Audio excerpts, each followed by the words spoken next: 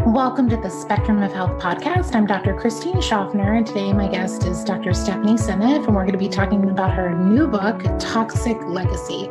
Dr. Stephanie Seneff is a senior research scientist at MIT. She holds a BS degree from MIT in biology and Ph.D. in electrical engineering and computer science. Her recent research interests are on the role of nutritional deficiencies and toxic chemicals in disease, with a focus on the mineral, sulfur, and the herbicide glyphosate. We go through a deep conversation about glyphosate, and I hope that you check out her new book, Toxic Legacy. So welcome, Stephanie. It's always an honor to have you here. So great to be back. Thank you. Oh, well, you wrote another book. You're so prolific, and we've learned so much through your articles over the years, and now this new book. And as we dive into the conversation, really, what inspired you to put this knowledge into a book today? Oh, gosh. It really began with me trying to figure out autism. I was really getting worried around 2006, 2007 timeframe with the autism rates going up and nobody paying attention to environmental, or very few people paying attention to environmental factors, blaming it all on genetics. And genetics plays a role, but I knew that there was something in the environment that was causing the alarming rise. And I knew that if we kept doing that, it was going to be really big trouble. And it has kept going up every year since then. This is, 2006, 2007, it's like almost 15 years later. Still going up and still just reporting every year. Oh, yeah, the rates went up. Of course, what else is new? It's not even news anymore.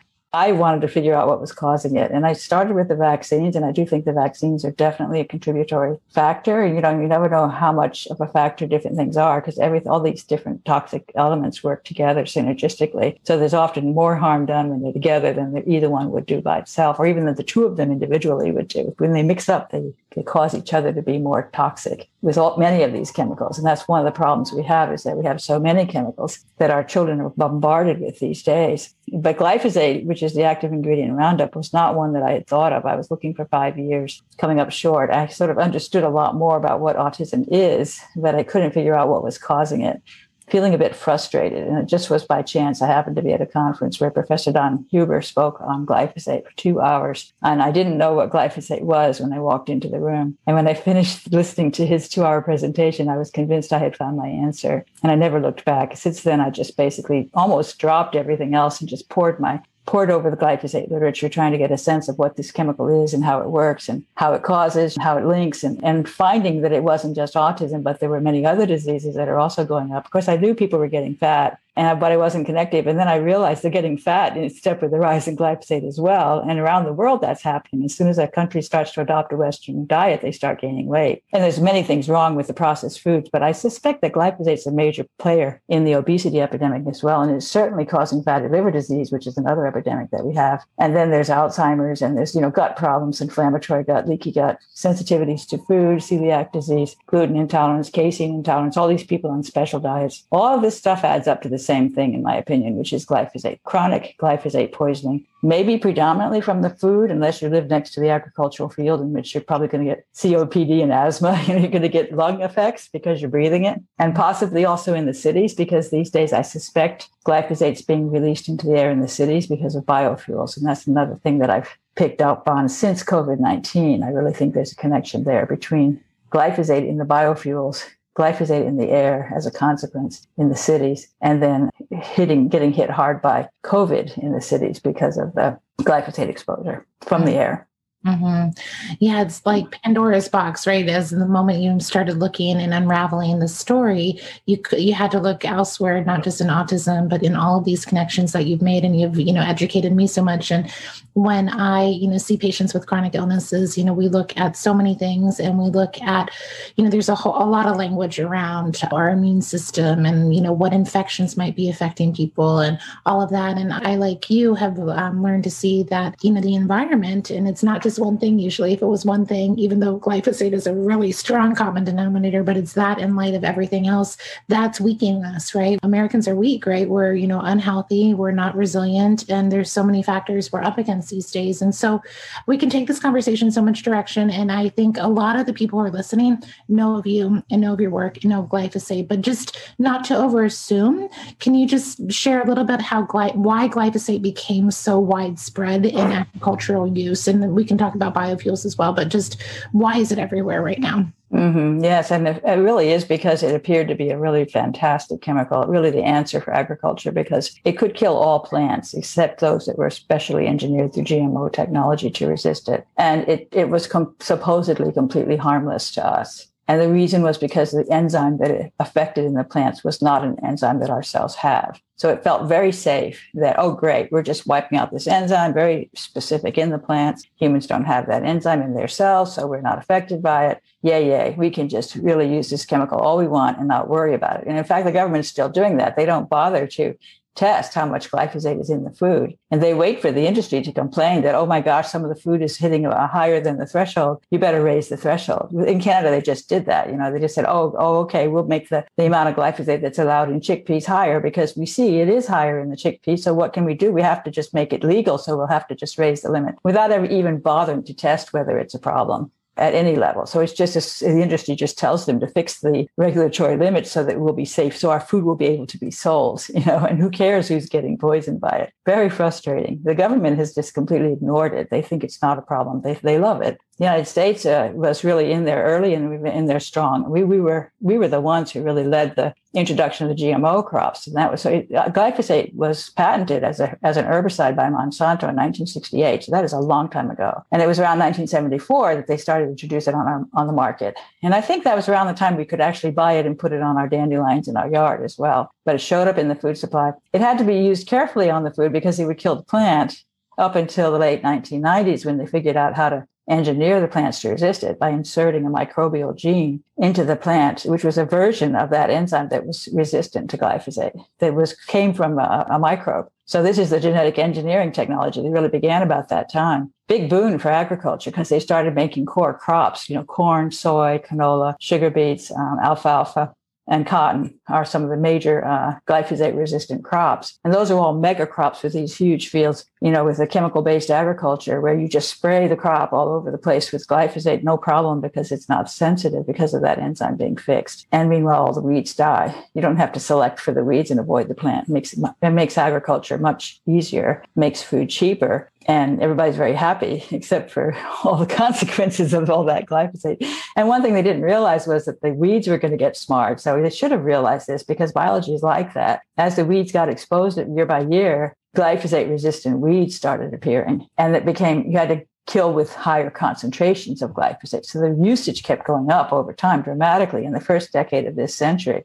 Exponential growth in the use of glyphosate on our food. And they also got the idea of using it to spray crops. The crop itself killed the crop right before harvest. And that became popular with many crops, especially grains like wheat and oats and barley and chickpeas and garbanzo beans and lentils, all those legumes. Those are all heavily contaminated with glyphosate. Any foods that have those in them are going to be heavily contaminated with glyphosate because it's right before harvest. They actually have higher levels than the GMO crops usually. So they're very dangerous. So hummus is something you think is very safe, very, very healthy, but you're probably getting a good dose of glyphosate if you're not eating organic hummus. That's overlooked. I sometimes don't think about that and educate patients. And so here we are, since 1968, glyphosate has been around. And as we're recording this in, 2021, there's so many health effects. And then, as you said, the weeds are getting more resistant. And I'd love to take a moment too, to just discuss the effects on the soil, right? As we learn more and more about the impact, of the soil, not only on, of course, the terrain and the ecosystems of the farms, but also the health of our food and all the interconnection that we see. And, I always think of this a mirror, when we look at our bodies and then look at the macrocosm and how we're interconnected. And we look at, there's all this information about our microbiome and our own internal soil. And then we kind of look at, hey, there's no wonder, right? We're in this state. So can you just share a little bit about, what you're seeing, the trends in our soil, especially in America, based on this overuse of glyphosate? Right. I mean, I think it's a huge problem, and it's hurting the soil in many ways. One of them is as a chelator of minerals. So it's actually trapping the minerals and preventing the access to the minerals by the soil microbes. It's actually even interfering with some of the really important skills the microbes have to support the plant. So it's just like, that's kind of their gut. The soil is the plant's gut.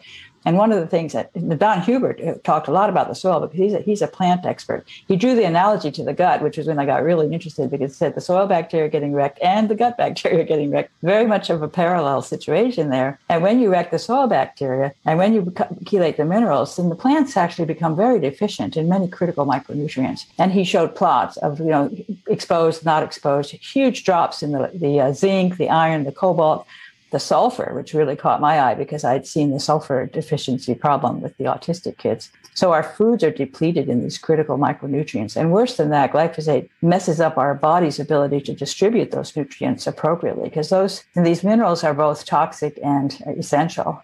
And the body has really fancy methods to carry them around, deliver them to where they go safely, and then to get them to the enzyme that can be catalyzed by the mineral in order to do its job. And those mechanisms are derailed by glyphosate. And so by glyphosate sort of holding on to and trapping the mineral, it prevents the gut microbes from gaining access. And for example, lactobacillus depends tremendously on manganese, and glyphosate does a really good job of holding on to manganese. So when the manganese becomes deficient, the lactobacillus don't thrive.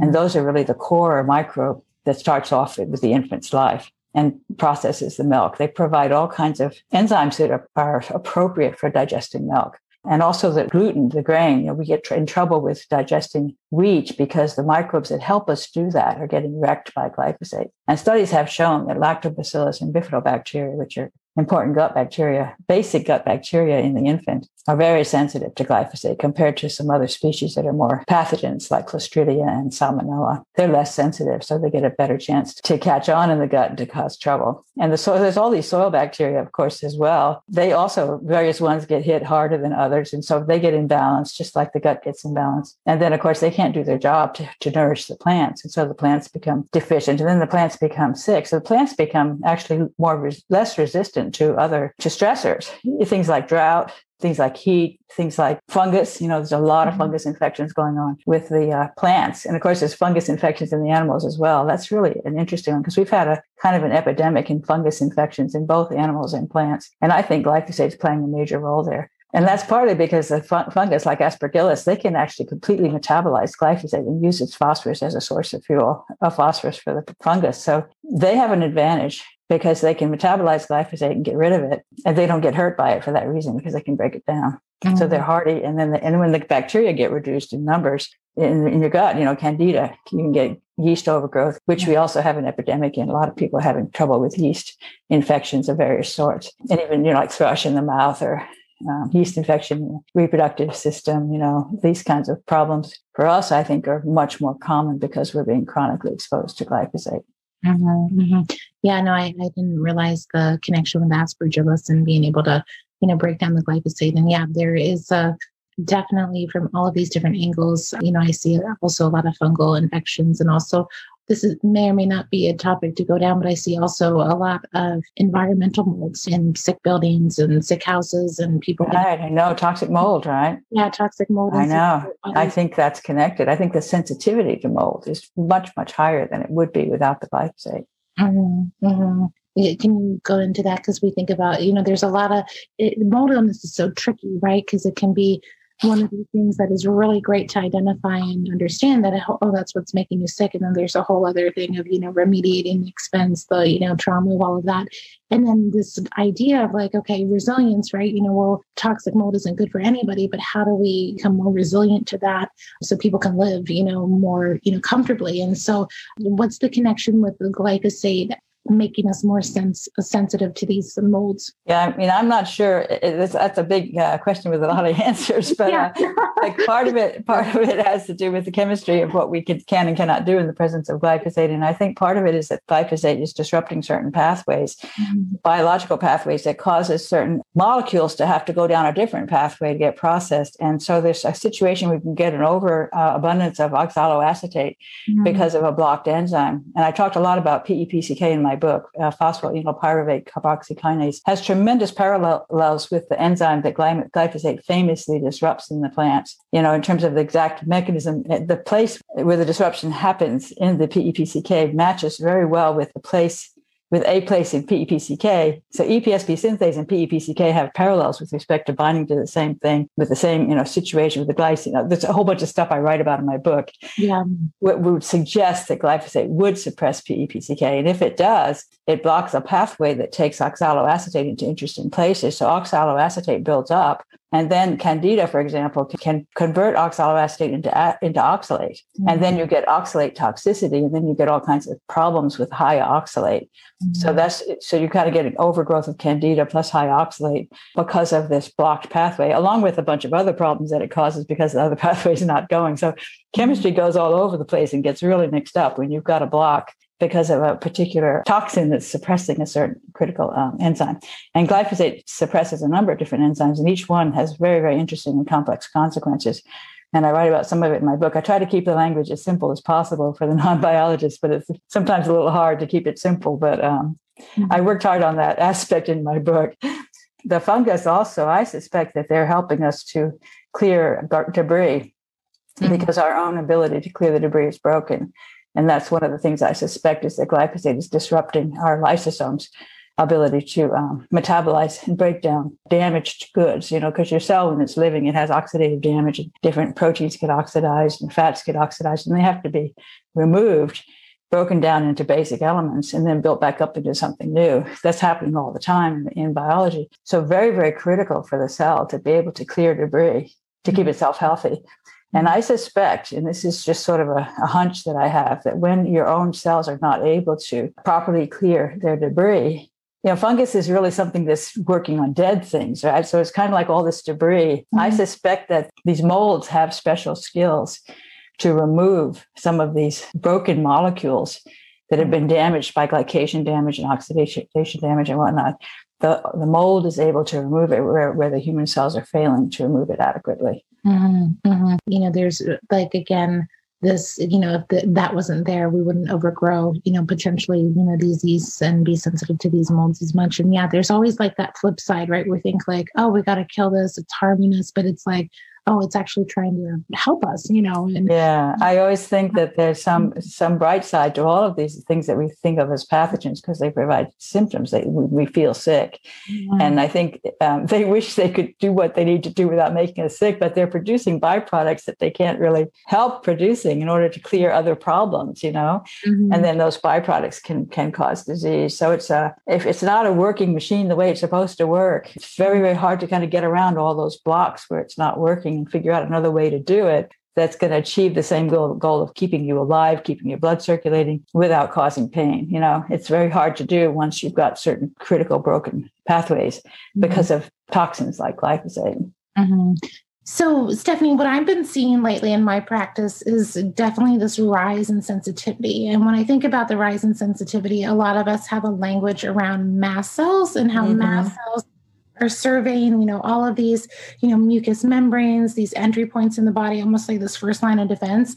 And we make sense of it saying, that mast cells can be more excitable when they're encountering, molds or parasitic infections. And then what seems to happen is that there's a threshold that these mast cells get really excitable, and then they release all these compounds, one of them which is histamine, and then create all of these symptoms that look like sensitivity in the patients.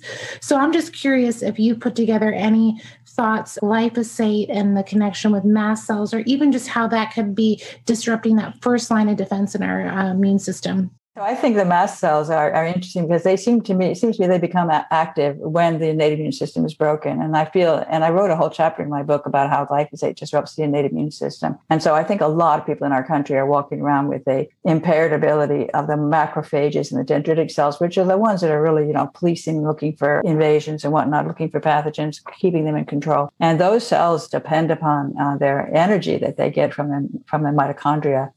And then they also depend upon their lysosomes to clear whatever it is that they come up with. It could be either damaged tissues or it could be pathogens and whatnot. They have to actually break them down and clear them through the lysosomal system. So when there's not enough energy and there's not enough lysosomal clearance capability, they don't work. I mean, everything gets in trouble because these guys are not doing their job. And I think that's a situation that drives mast cell activation. And that part of the process of mast cell activation is to try to fix them, try to fix the immune system. And this is something that I've been playing around with lately. And as you know, deuterium is something that I've been interested in. I think deuterium plays an important role in all of this. And I've become aware that the enzymes that glyphosate likely disrupts, and some of them has been shown experimentally that it disrupts certain enzymes that I happen to know are really important for maintaining low deuterium water inside the mitochondria. And the mitochondria depend upon low deuterium in order to stay healthy. Deuterium is heavy hydrogen. It's a proton with an extra neutron that makes it twice as heavy as the regular hydrogen.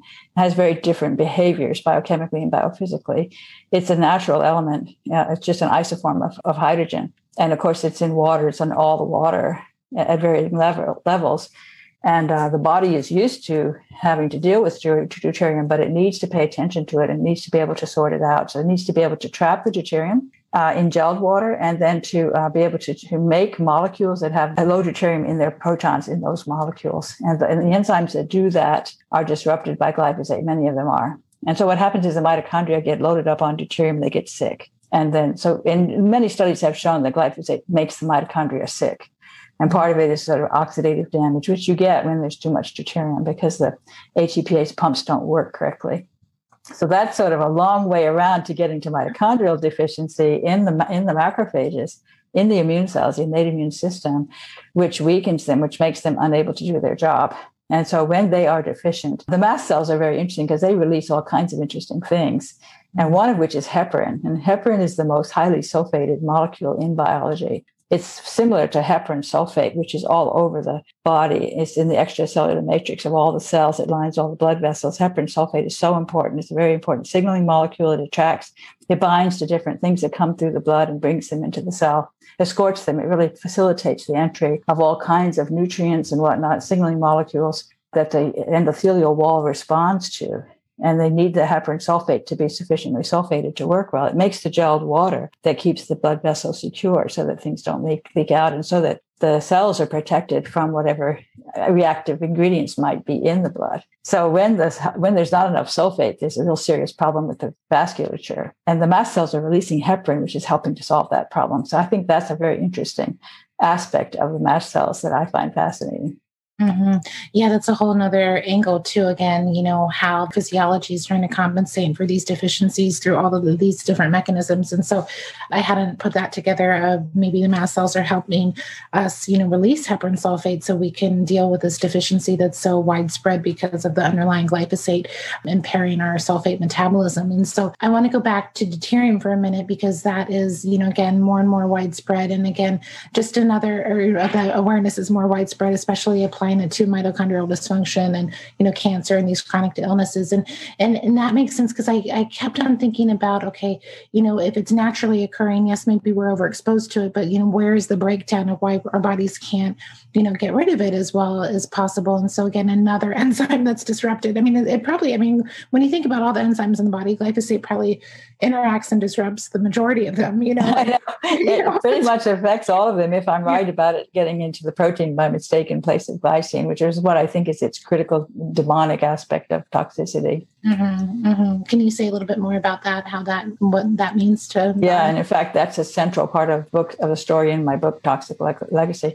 So I have a whole chapter devoted to providing the evidence that this is happening, and it comes from Monsanto's own research and a lot of different papers that I talked about in there that make it very clear to me that that's really the best way to explain what is observed in the way that glyphosate affects things, and particularly that enzyme EPSP synthase that I mentioned earlier has a specific site where it binds phosphate. The phosphate of PEP, phosphoenol pyruvate. It binds that molecule at a site where it has a highly conserved glycine residue. So glycine is one of the amino acids. It's the building blocks of the proteins. It's the smallest amino acid. It has no side chains.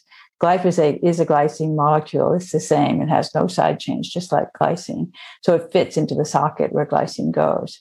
And when the protein's being assembled and you see the code, it's a DNA code that codes for the different amino acids that go on into the protein like beads on a string. When the protein when the assembly process sees the code for glycine, there's a glyphosate molecule sitting there and it sticks it in the place instead of glycine and ends up with this extra unit stuck off of the nitrogen atom outside of the socket. because the nitrogen atom has to hook up, so it can't go inside that socket, which is fortunate. It's fortunate for glyphosate because now it can fit. It doesn't matter that it has extra things on its nitrogen, because nitrogen doesn't go into the socket where glycine fits beautifully. So anyway, it gets the glyphosate puts its methylphosphonate stuff, which is the extra piece stuck onto its nitrogen. It puts it where the phosphate's supposed to go. There's room for it in the protein because the protein's prepared to receive a phosphate there. But glyphosate blocks now. It's got that piece sticking out into the site where the substrate's supposed to fit. Now the substrate can't fit, and then the protein can't work. And that's how it affects the EPSB synthase. When you change those GMO crops, they have a version of EPSB synthase that has an alanine where glycine should be. It's changed the code, so it's alanine, not glycine. And that version of the enzyme is completely insensitive to glyphosate, which makes sense because the code doesn't match anymore. So that's a very strong argument that it's happening. And then if it's happening, it turns out to explain a lot of the diseases that we see that are going up dramatically in step with glyphosate. And it's a giant puzzle, but you can find different diseases that are associated with defective versions of certain proteins.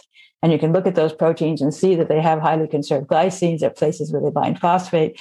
And you say, aha, glyphosate's disrupting that enzyme. And that's why it's causing that disease. So it's a fun puzzle to put all that together. It requires a lot of reading of the research literature, but it's quite fascinating. And if I'm right, it's demonic. It's really, really terrifying because glyphosate can mess up so many proteins in different ways, and it can cause so many diseases. And, people say, well, it's correlated. It's tremendous correlation, stunningly low p-values for the correlation between the rise in obesity and liver disease and kidney failure and Alzheimer's and pancreatic cancer. All these diseases are going up dramatically. And no one seems to be worried about the fact that they're going up dramatically. But what they say is, well, glyphosate, one thing can't cause so many diseases. And then they say correlation doesn't mean causation. So they dismiss it that way. But the thing is, one thing can cause so many diseases if it does it through such a demonic way.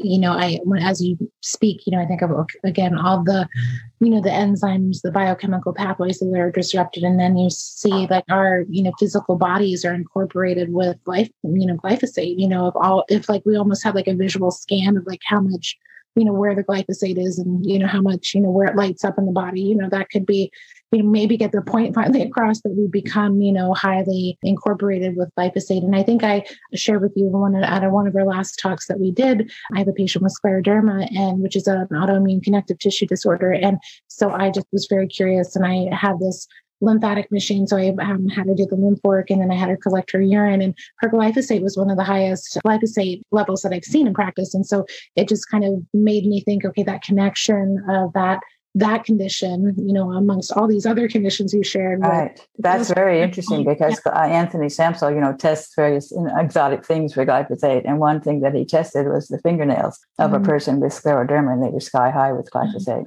Interesting. Oh, that's really interesting. So, Stephanie, you name your book Toxic Legacy, right? And so I know that we all know a trajectory that we can be on, right? And, when we follow this, it's quite disheartening, and it's quite, we can be hopeless, right, at times, right? But when you think about toxic legacy, how is this affecting, if we continue on this track, how is this affecting future generations?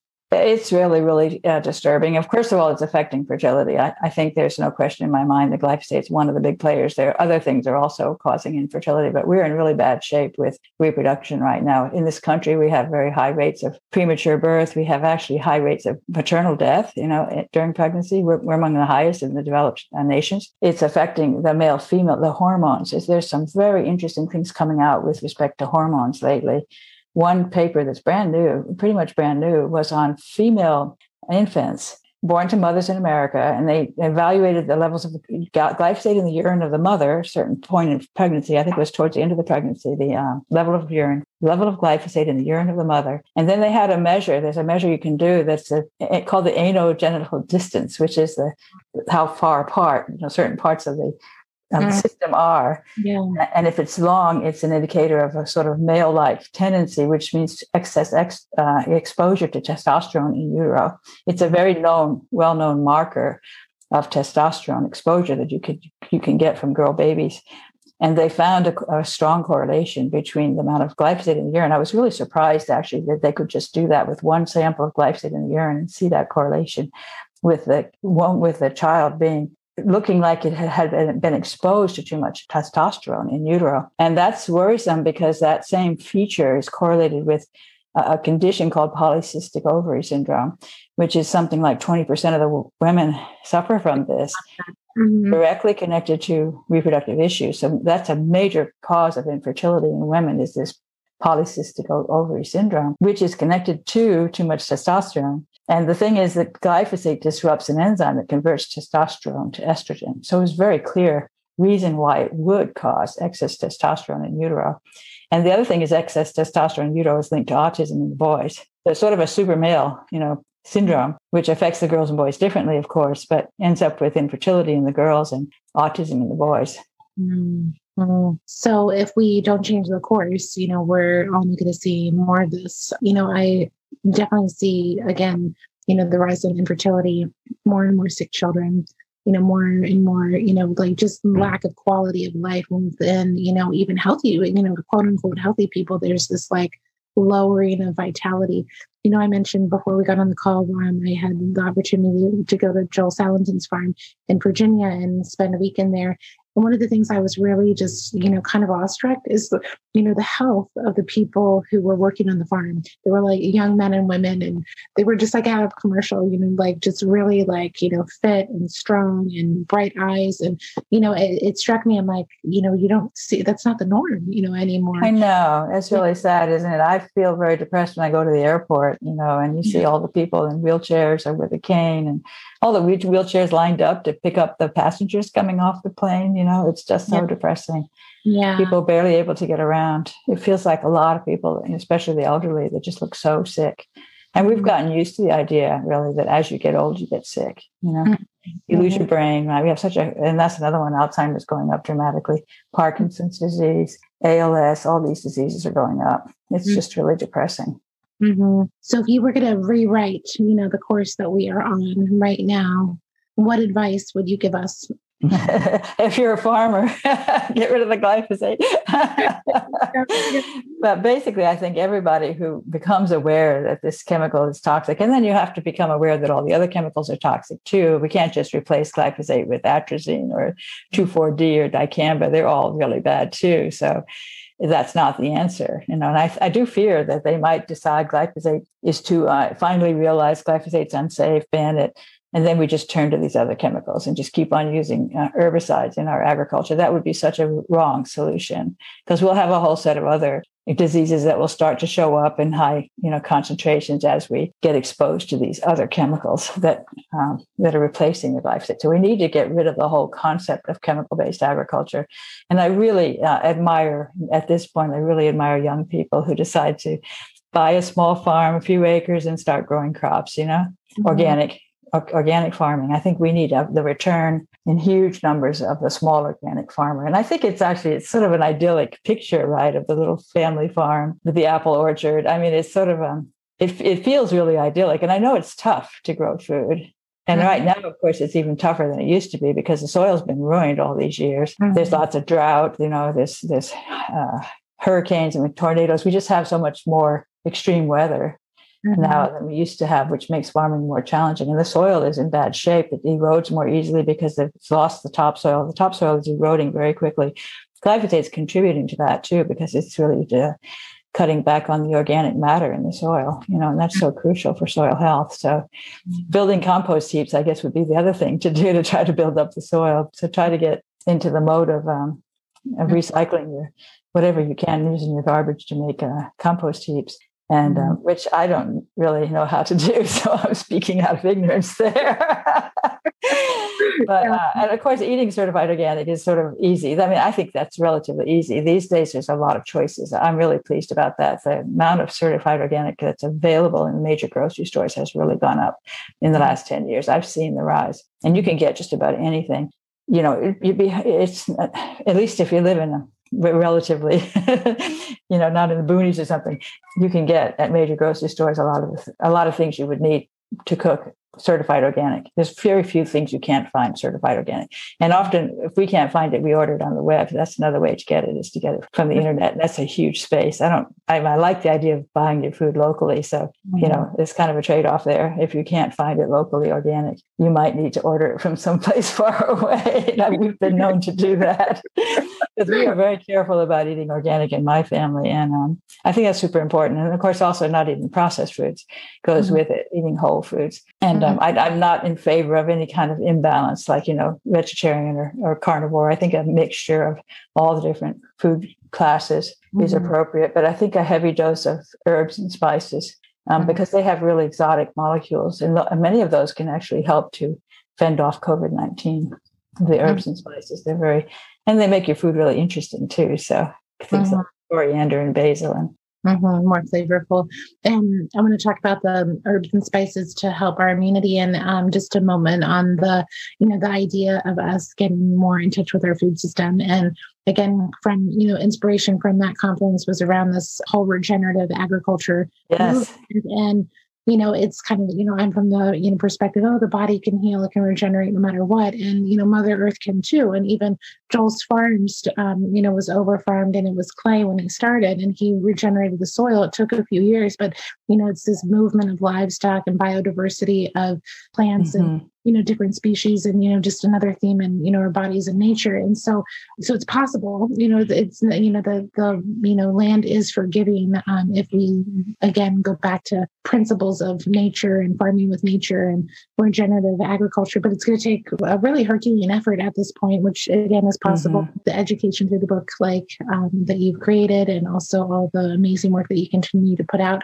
Well, we're going to get there, Stephanie. We will.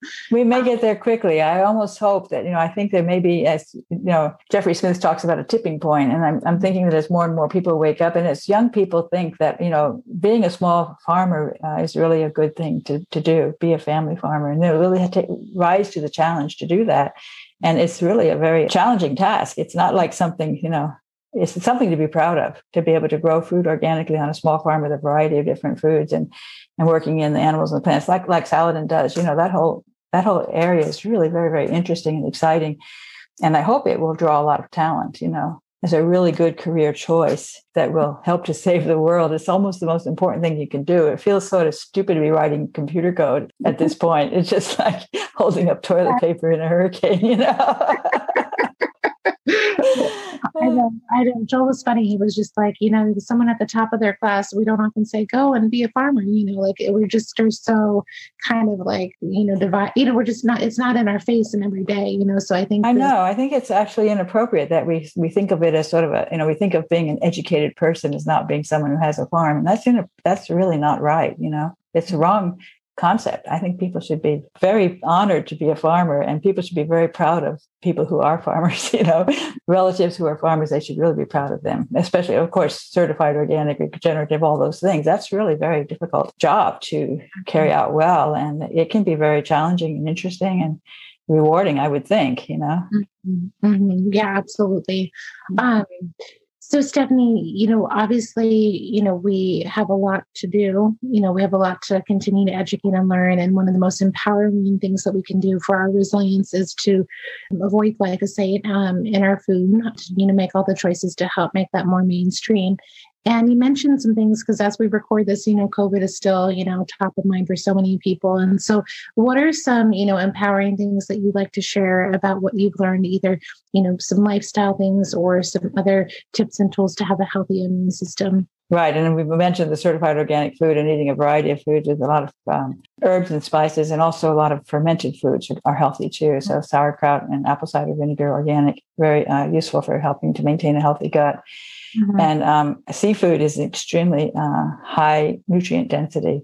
Clams and oysters and crabs and lobsters and all of those good things. Those are very nutritious. Of course, certified organic eggs, they're very, very, very good food that's not terribly expensive. So I think that's really something to enjoy. Certified organic eggs and grass-fed beef. I mean, I think that all the animal-based foods are very healthy. And then, of course, lots of salad greens and things like that, and root radishes and just various. We eat salads very generously. Like every day we have a big salad with our dinner in my household. And bone broth is another one that's really fun to get some organic beef bones or chicken carcass and cook it for a long time, slow cook in water, and add some veggies and make a delicious soup, bone broth. And ginger and garlic are really good spices to use. Onions, ginger, and garlic are all very healthy. So herbs and spices and fermented foods and bone broth, and those are all really, really good foods. So I guess it's kind of stay away from the carbs, don't eat a lot of sugar, and don't eat refined foods. Processed and refined foods, I think, are not good. And so, but diet is really, really important, and it could do a lot of healing. A matter of sunlight exposure is something I'm very big on. And so I really encourage people to get out in the sun without sunscreen, without sunglasses, because as I talk about in my book, the sun stimulates the system to make sulfate, and then you make cholesterol sulfate and vitamin D sulfate, which are really, really crucial for your health. Principles of nature, right? Living close to the land, connected with nature, the rhythms and cycles of life, and making time, right? I think we need to get outside more and, get our feet in the ground, and, that has walk in the water, walk in the ocean, barefoot in the water in the ocean. Very, very healthy thing to do if you live near the ocean. Absolutely. Absolutely. So, Stephanie, you always share so much, and I always learn so much in our conversations. And can you just share, you wrote an amazing book that even goes deeper into a lot of the themes that we just talked about. But can you just share where people can find your book and any other last insights or inspirations around your new book? Well, so it's available on Amazon, of course, and it's also available on the publisher's website at Chelsea Green. I have a page on my webpage, stephanieseneff.net/book, where I have links to various books. Obviously, if you don't want to buy from Amazon, there's other choices. And it's in some people's bookstores too, I've heard. So physical copy from your bookstore might be a possibility. Yeah. And so the book was really a long time coming. It took me, over 10 years of studying to get to the point where I could write it, another 2 years of writing it. So it's been a pretty big project. First year I wrote it way too technical, way too long. And then I had to spend a whole year fixing it. So that was quite painful. So, I'm proud of the product, and I hope that people will find it enjoyable as well as informative. And I really hope it will help to get our legislators to straighten up their story and stop allowing this chemical to be on the market. It needs to be banned worldwide, and we need to really, really change the way we grow food across the globe. Well, thank you. I know this was an enormous amount of energy and effort, and really, the combination of your life's work, in this book, and we can't thank you enough to putting it all in words. And we'll have all the information in the show notes and how to find you and your new book, Toxic Legacy. And thank you so much for having this time with us today. Thank you. Thank you very much. Thank you for listening to the Spectrum of Health podcast. I'm Dr. Christine Schaffner, and I hope you enjoyed my conversation today with Dr. Stephanie Seneff. Please go check out her book, Toxic Legacy. There's information in the show note. And again, if you've been enjoying this podcast, I would be so honored if you would write a review on iTunes. Have a beautiful day.